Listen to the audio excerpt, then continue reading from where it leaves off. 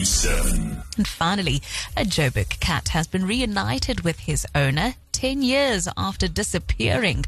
Slinky went missing a decade ago, shortly after his owner, Mr Swart, moved houses.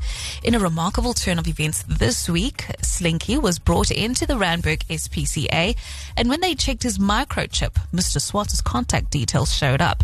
Kennel manager at the Randburg SPCA, Cynthia Bezadenhout. We had this old tabby boy cat brought in as a stray. A gentleman found it.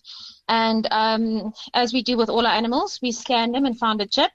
Oblivious, not knowing that he's been missing for the last 10 years.